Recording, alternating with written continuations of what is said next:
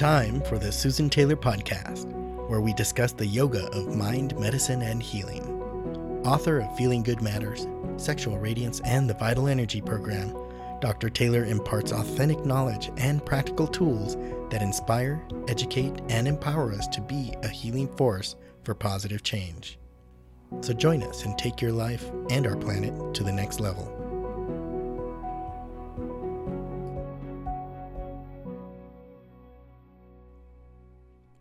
Hello and welcome to episode 109, How to Empower a Successful Life, The Secrets of the Yoga Scientist.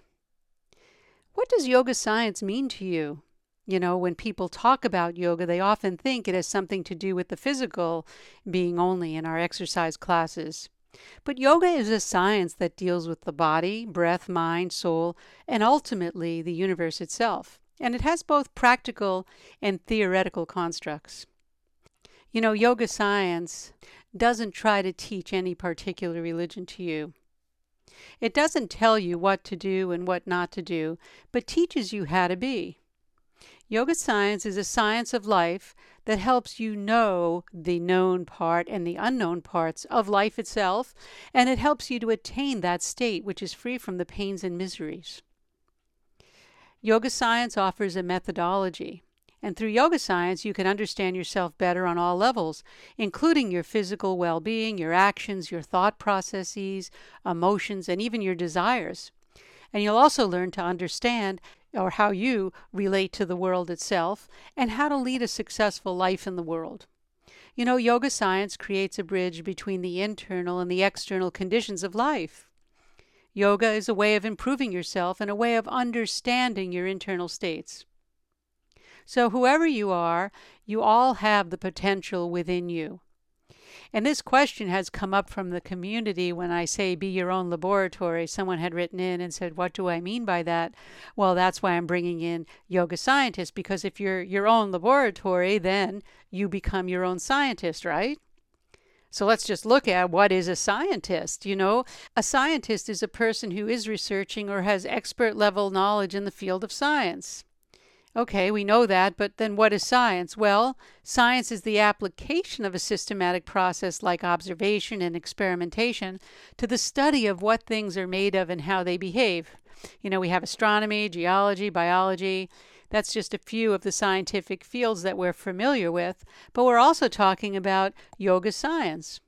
So as a yoga scientist, you study, observe, and research the makings of you. Yes, you know who you are, how you think and behave, and what makes you who you are.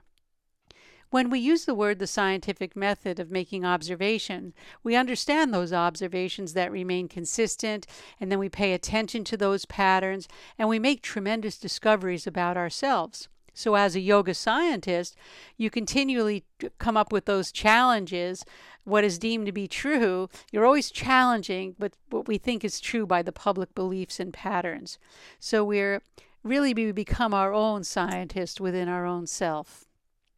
And you know, there's so many ways of being a scientist, and it would be impossible to list all of them and talk about all of them.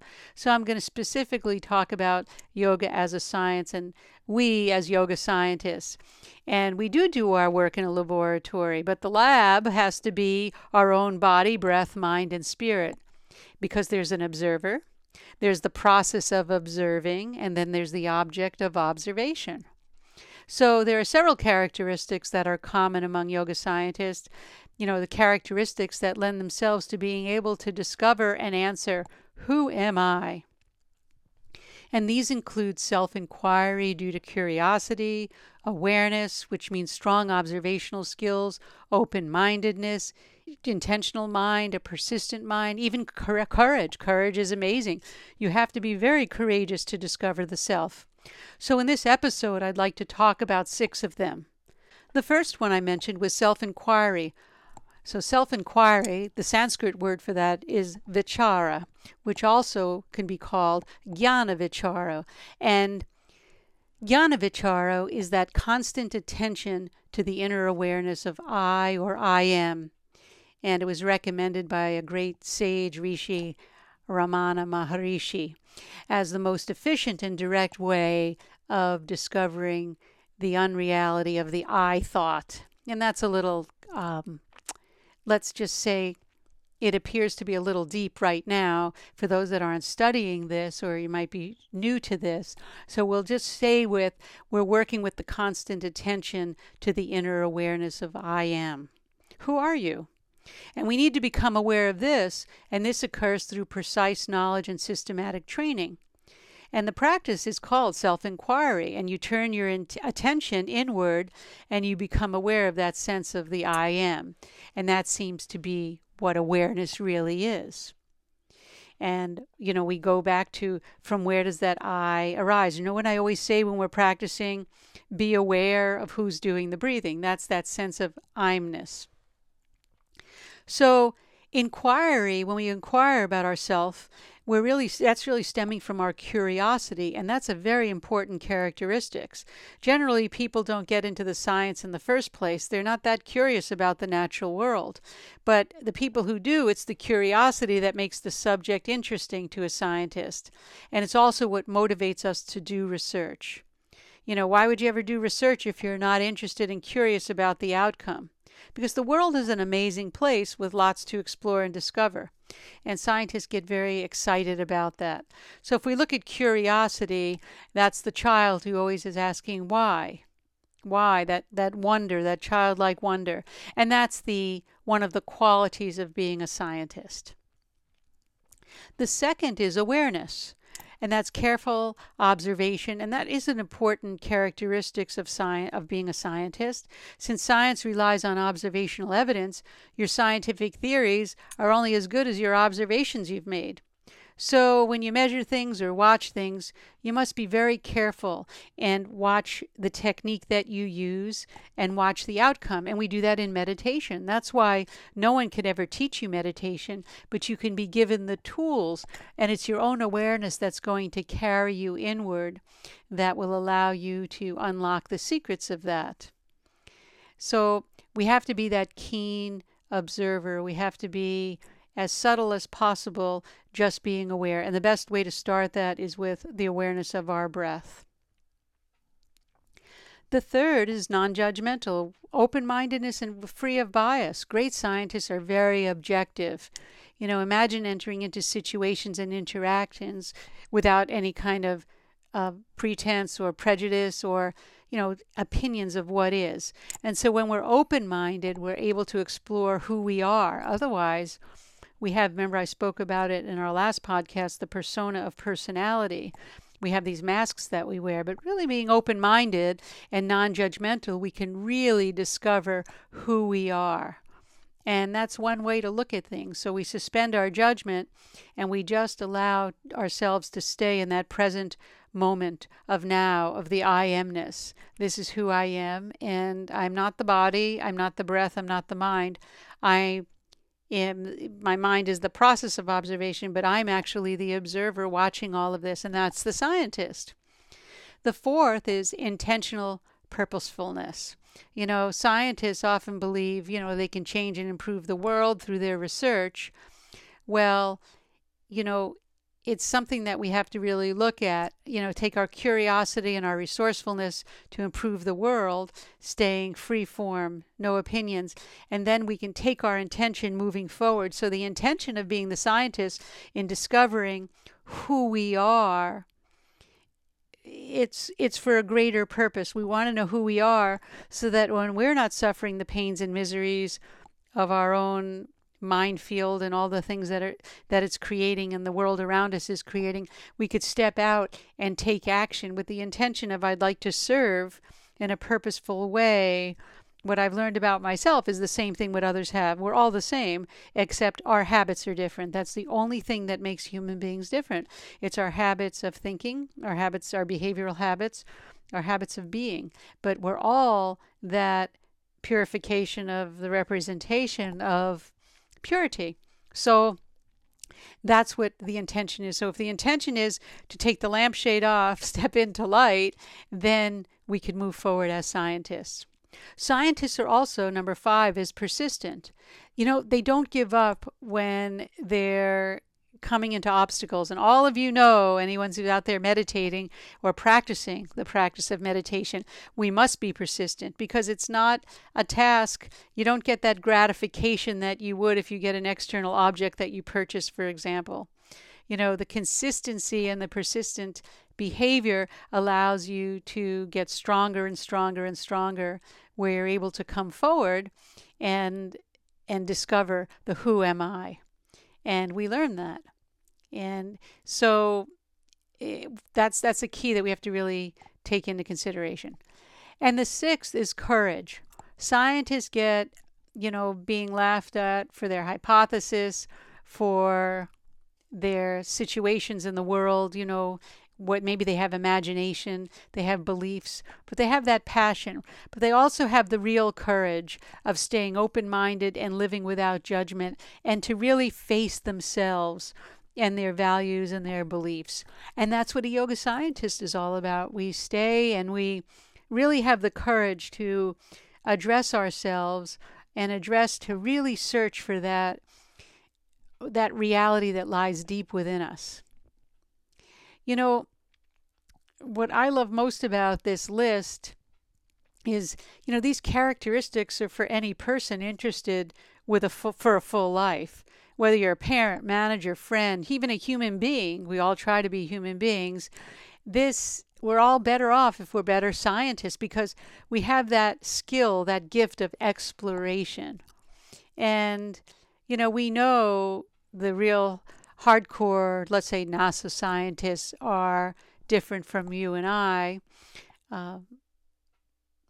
We know that scientists may be different than you and me, but it's not what we have it in us to be that yoga scientist. We're not talking a yoga scientist as someone who's outside working, in doing something in geography or something in metaphysics or something, but it still has that same type of component. So if we look at the word yoga means, yoga scientist, right? Yoga means the unification, to unite with. So we have to unite with ourself, with the whole of our being. And at present, when we think of ourselves as individuals, we experience many miseries because the cause of misery, according to one of the great rishis, Patanjali, it's ignorance. And ignorance is self-created. We ignore the who am I.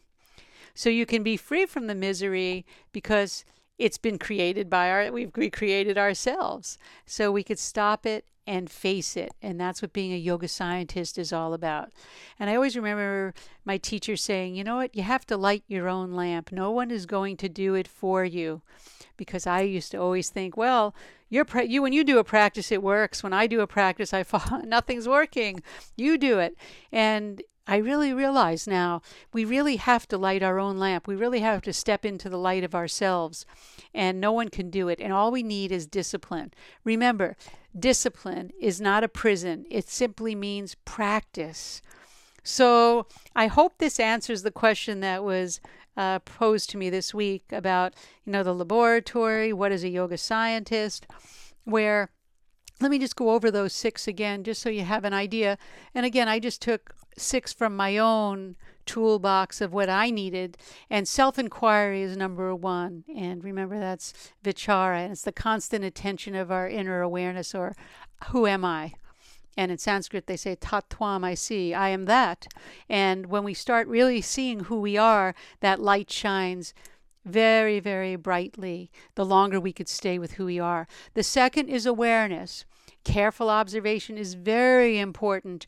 We're aware of how we think, how we behave, how we breathe. And then when we know ourselves very well, then we could know how others feel and behave and think. And it makes life a little bit easier to really navigate.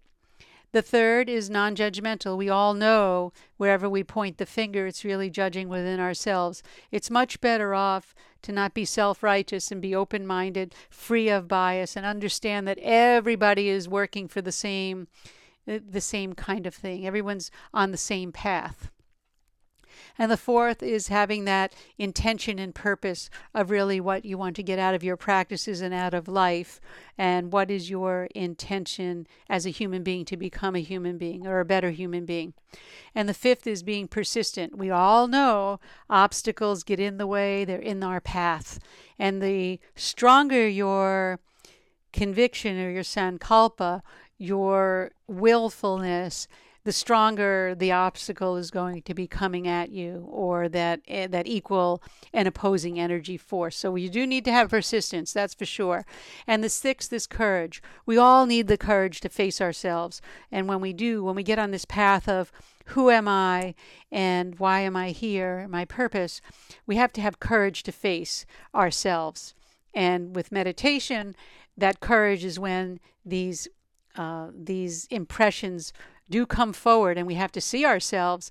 And I know many times in my life I'm almost horrified by, oh my gosh, really? I was really like that.